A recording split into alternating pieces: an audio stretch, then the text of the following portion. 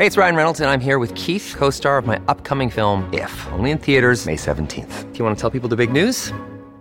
All right, I'll do it. Sign up now and you'll get unlimited for $15 a month and 6 months of Paramount Plus Essential Plan on us. MintMobile.com/switch. Upfront payment of $45 equivalent to $15 per month. Unlimited over 40 gigabytes per month. Face lower speeds. Videos at 480p. Active Mint customers by 531.24 get 6 months of Paramount Plus Essential Plan. Auto renews after 6 months. Offer ends May 31st, 2024. Separate Paramount Plus registration required. Terms and conditions apply if rated PG. Another day is here, and you're ready for it. What to wear? Check. Breakfast, lunch, and dinner? Check. Planning for what's next and how to save for it? That's where Bank of America can help. For your financial to-dos, Bank of America has experts ready to help get you closer to your goals. Get started at one of our local financial centers or 24/7 in our mobile banking app. Find a location near you at bankofamerica.com/talktous. What would you like the power to do? Mobile banking requires downloading the app and is only available for select devices. Message and data rates may apply. Bank of America N.A., member FDIC. I'm going to just recount for you, and you honestly might be able to hear it in my voice, my past month. When I got Karen Landman on the line, I kind of wanted to impress her with my misery. Karen is a senior health reporter at Vox. She's also an epidemiologist and infectious disease doctor. In the past month, I have had definitely one random upper respiratory infection, strep throat, another upper respiratory infection, which turned into a sinus infection, and pink eye in both eyes, for which I am still wearing my glasses. Oh, God. Am I normal? Do I sound run-of-the-mill right now? I mean, you sound miserable, but yeah, otherwise I'd say this is about right. I am guessing, I would bet money that you have a child in daycare. I have a child in preschool, so yes. Ah, okay. Ding, ding, ding. Yeah, so that is a pretty typical story. I mean, for a lot of people, but especially for parents of small children who hang out with other small children. They are little cesspools, and they just are constantly touching each other's faces. Then they touch you, your face, everything. If you have a small child, you know this dance. The joke that's not really a joke among my parent friends is that we've all been sick since September. But here's the thing. It's not just my parent friends. It seems like just about everyone I know, including a lot of young, relatively healthy people, has gotten sick lately. What I wanted to know from Karen is whether more people are actually sick or whether we're just more aware of it now. I think there are some things that are a little bit different now. One is that we're all just simply so much more attuned to when we are feeling under the weather now. And that's an obvious consequence of COVID. So we're all paying attention to how we're feeling. But there is also a lot of stuff going around. And some of that is also related to the pandemic. So today on the show, no, you are not imagining it. Everyone really is sick right now. And we're going to explain why. I'm Lizzie O'Leary, and you're listening to What Next TBD, a show about technology, power, and how the future will be determined. Stick around.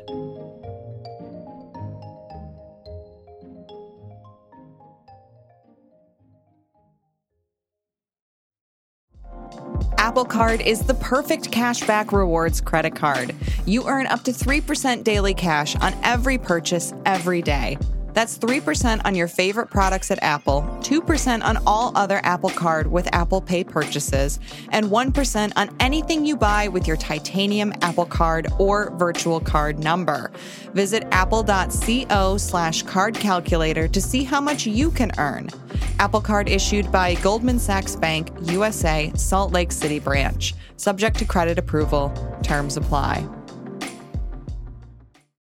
When you need mealtime inspiration, it's worth shopping Kroger, where you'll find over 30,000 mouth-watering choices that excite your inner foodie. And no matter what tasty choice you make, you'll enjoy our everyday low prices, plus extra ways to save, like digital coupons worth over $600 each week. You can also save up to $1 off per gallon at the pump with fuel points. More savings and more inspiring flavors make shopping Kroger worth it every time. Kroger, fresh for everyone. Fuel restrictions apply.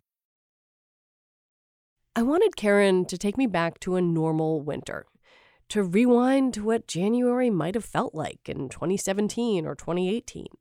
a cold and flu season without COVID, with just run-of-the-mill regular viruses. What we typically see in a cold or flu season before the pandemic is lots of these sort of random unsexy viruses starting to bump up, causing lots of sniffles and coughs and colds. We'd see RSV starting to rise maybe just at the end of December and then really starting to come down maybe near the end of January or mid-January. And we'd see flu maybe go up around that same time early in the new year and then maybe dip a little bit and then bump back up again as a different strain of flu starts to circulate. So we'd see all of those things really start to bump up around just after the holidays. Now, this year and last year also, what we saw is much earlier in the season, we saw these viruses pick up. Last week of October, I think, when we really started to see RSV take off. Flu was also kind of taking off around the same time. And we saw flu peak earlier than ever last year, or at least earlier than ever in the past 2 decades. Because I have a 3-year-old, when we take him to the pediatrician, they tend to have a pretty good sense of like what's going around our neighborhood, our city, et cetera. And when lay people complain, I'm sick, we just sort of say I'm sick. But I wonder, when you look at the data, what are we writ broadly sick with? You've talked through flu, RSV, COVID. Is that it? Are there other things out there? What are we getting? The CDC does look at the 3 big ones, the flu, COVID, and RSV, because they are the most important causes of hospitalization. And so we have a lot of pretty good data on what we're seeing among hospitalized people with regard to those kinds of infections. But we don't really know that much about what other viruses are doing, even in the hospital, but especially outside the hospitals, because we just don't track them as carefully. And the data that's out there are just a little bit harder to look at and compare year to year. So, CDC does gather some data on many of those viruses. They may be things you've heard of or maybe not. Things like adenovirus and rhinovirus and other coronaviruses and paraflu viruses and all kinds of other, usually less severe disease-causing viruses that go around. I'm hearing from doctors that I talk to who care for people in the hospital that they are seeing more of those this year causing hospitalizations. But I don't have great numbers for you on how bad those are compared with previous years. What I would say is it's probably, it's not out of the question that they are up. It wouldn't be a huge surprise to me to hear that, if you were to measure the number of people getting sick with a rhinovirus this year, even if they're not ending up in the hospital, those are just more of them than there were in years past. And I think that is probably related to just the fact that there hasn't been as much of it circulating over the past few years. And so our immunologic guard against viruses like that is just down. Normally you would expect someone like me, parent of a small child, to be sick. You would certainly expect my child to be sick, and maybe people who are older or with weakened immune systems. But it feels like there are a lot of otherwise pretty healthy adults sick right now. I wonder if that tracks with what you've seen. Yeah. Disclosure, I am not seeing patients right now. So what I'm seeing is really what I'm hearing from people who are taking care of patients and the data that I'm looking at. But that said, even in my circle of friends, I have a few friends who have had some really gnarly colds this season. And I have heard that the flu is of a particular strain of influenza A that does tend to be a little bit more clinically uncomfortable. But again, I think a lot of this is not even so much about the viruses that are circulating, but about us and about what's been happening to our immune systems over the last few years. Well, that's what I wanted to talk to you about, because there has been so much discussion. In fact, I think I did a version of this story last year as well, about the idea that because people did not socialize as much during the peak of the pandemic, our immune systems were not as ready to fight off invaders, or that someone like my son, who was born during the pandemic, simply did not have the exposure to be ready to face a lot of germs. How is that now in 2024? Are we still dealing with these immune systems that are not maybe totally ready for prime time? I think that's a very reasonable hypothesis. I don't have data to prove it. But, every year since the pandemic began, I think more and more people are adding themselves to the pool of folks getting out and about without a ton of protection for themselves or a ton of protection from other people or from the environments that we're moving around in. And so I do think that every year we'll see a few more people added to that pool of susceptibles, and they will have, immune systems that just haven't seen these things for a while.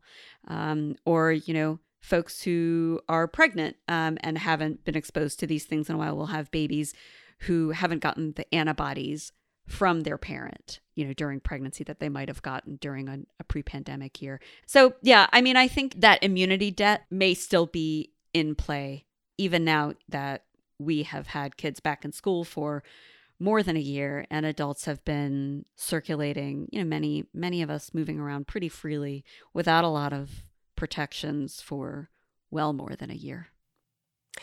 I want to talk a little bit about perception now, because it is really hard to disentangle whether we are truly getting more sick now or how much more we're aware of it. What do you think? I think we're so much more aware of it. I know so many people who now, when they have folks over to their homes, turn on an air purifier or open a window.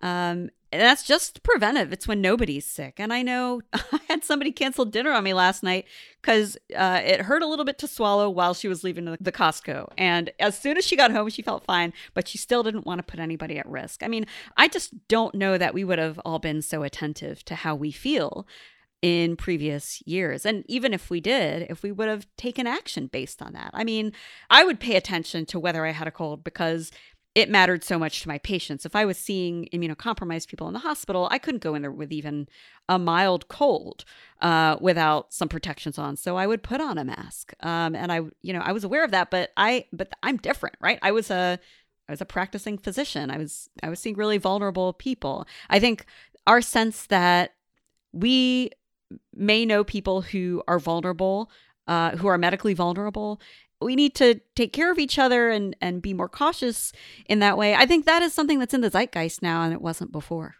And yet, obviously, people have pushed back on that as well, saying, the pandemic's over, this doesn't matter. It's very hard to parse out what behaviors people are following now, because I do see people pushing through colds or others saying, wait a minute, actually, maybe I should stay home now. I feel like we haven't quite figured out what the behavioral norms are around being sick.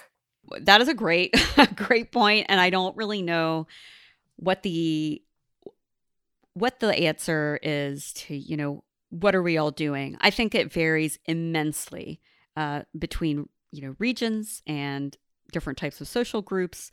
I think you're right. I think it's really hard to pin down what people are doing when you don't have, we're just not really measuring it, I don't think, anymore. It seems like such a simple question to ask why things are worse, but it sounds like the answer is a little bit virus, a little bit us, a little bit policy. Do you think that's right? I do. So I think that one of the big issues here is that we're not using all of these great tools that we have to protect people from the worst of all of these viruses. We have a great COVID vaccine. We have a great flu vaccine. And we now have a great RSV vaccine, right? And yet we're not giving these to the people who would benefit from them most to the degree that we need to be by a mile. Like, nursing homes should be 100% vaccinated for all of these viruses. And yet they are not. 33% of nursing home residents at CDC's last assessment a few weeks ago were up to date with COVID vaccination. 72% had gotten a flu vaccine and only 10% had gotten an RSV vaccine.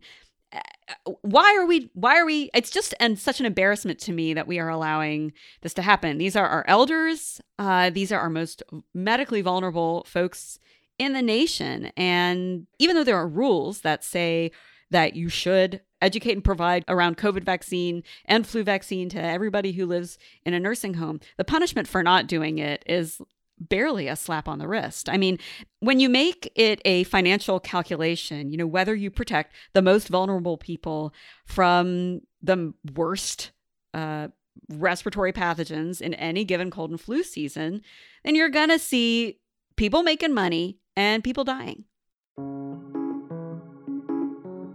When we come back, why we as a country could make this easier, but we haven't.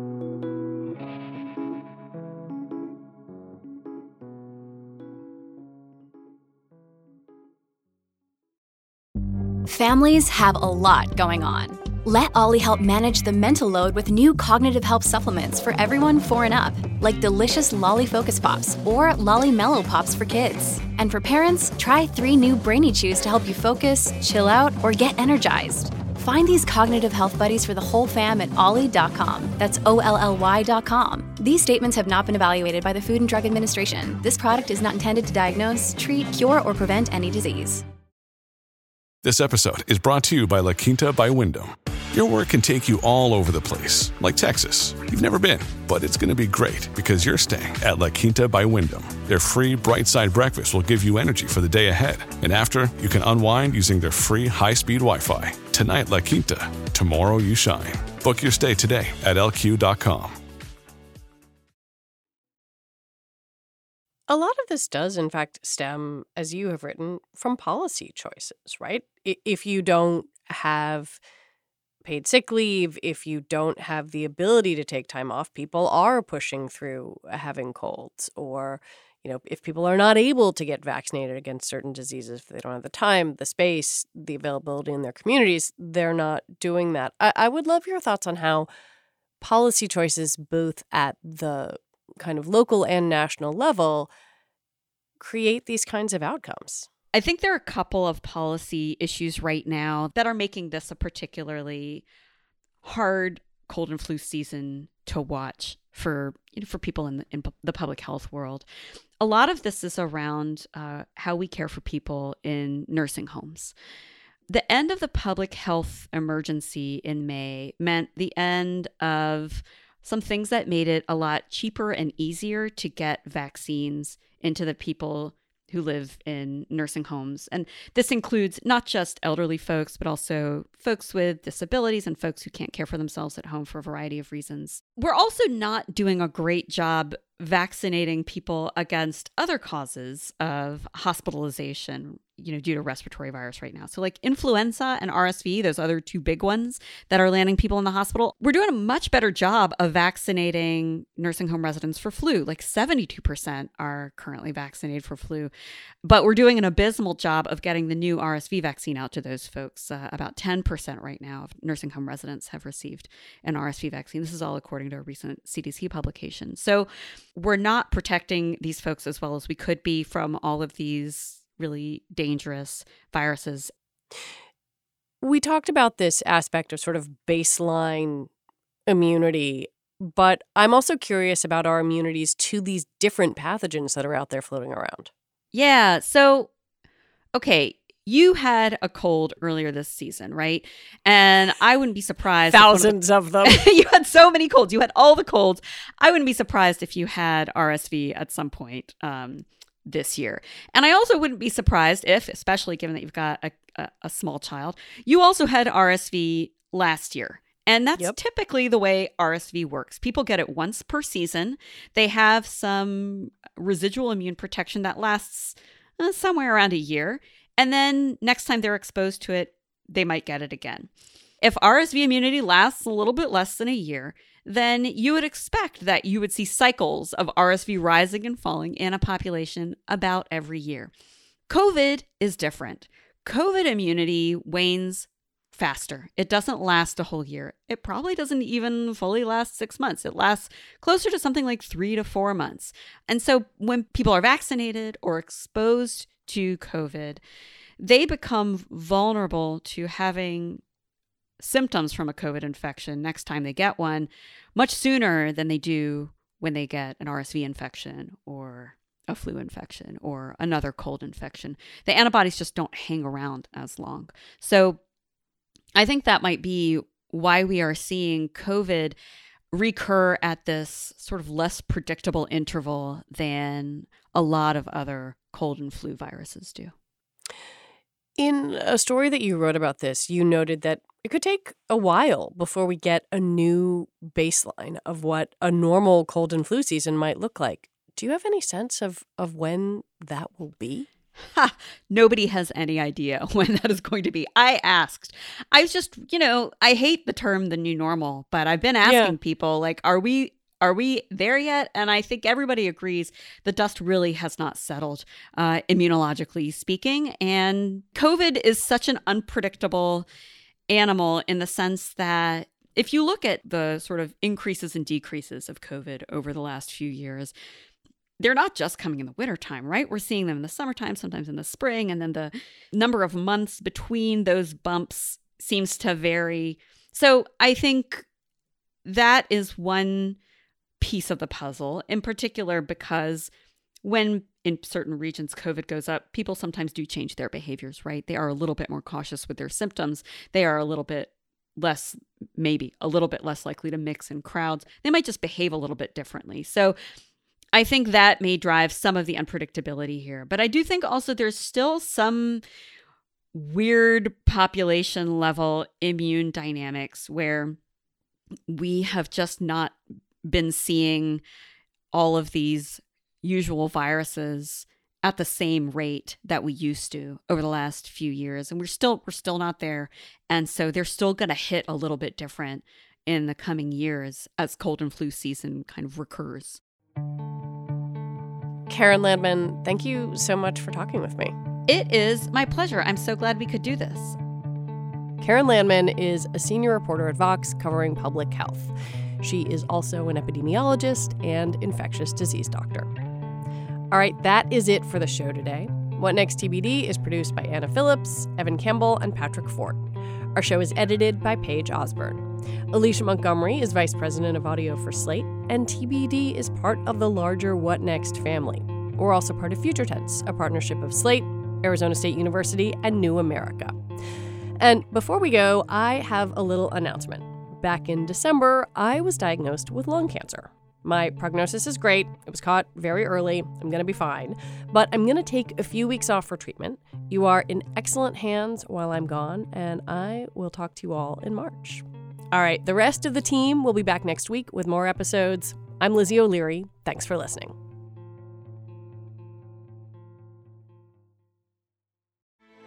Grand Canyon University's RN to BSN online degree program makes earning your bachelor's in nursing possible. Balance online coursework with local in-person clinicals to position yourself for potential leadership opportunities in the time you have from wherever you are, leaving room for what matters. Achieve your goals with your personalized plan and team behind you. Find your purpose at Grand Canyon University. Visit gcu.edu.